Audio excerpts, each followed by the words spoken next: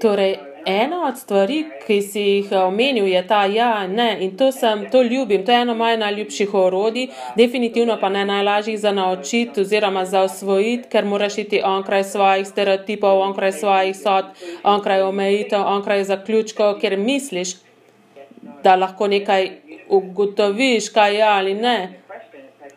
Dejansko tukaj gre dejansko za zastavljanje vprašanj in ne temelji na temu, kaj si se odločil, da ti bo dal pravi in popoln odgovor, ampak kaj bo ustvarjalo nekaj večjega. In vsi živijo oziroma iščejo pravi odgovor oziroma skušajo dobiti pravi odgovor.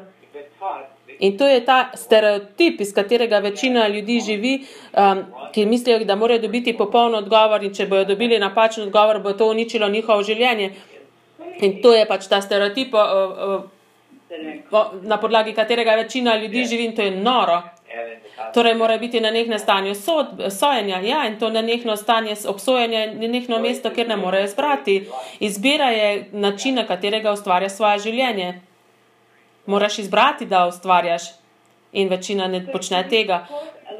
Torej, lahko govoriš nekoliko o tem, o izbiri, ker vidim, da veliko ljudi v tej resničnosti misli, da mora soditi, da lahko potem izbirajo oziroma rečejo, da morajo počakati, da se nekaj pokaže, da lahko izberejo namesto, da bi samo ustvarjali.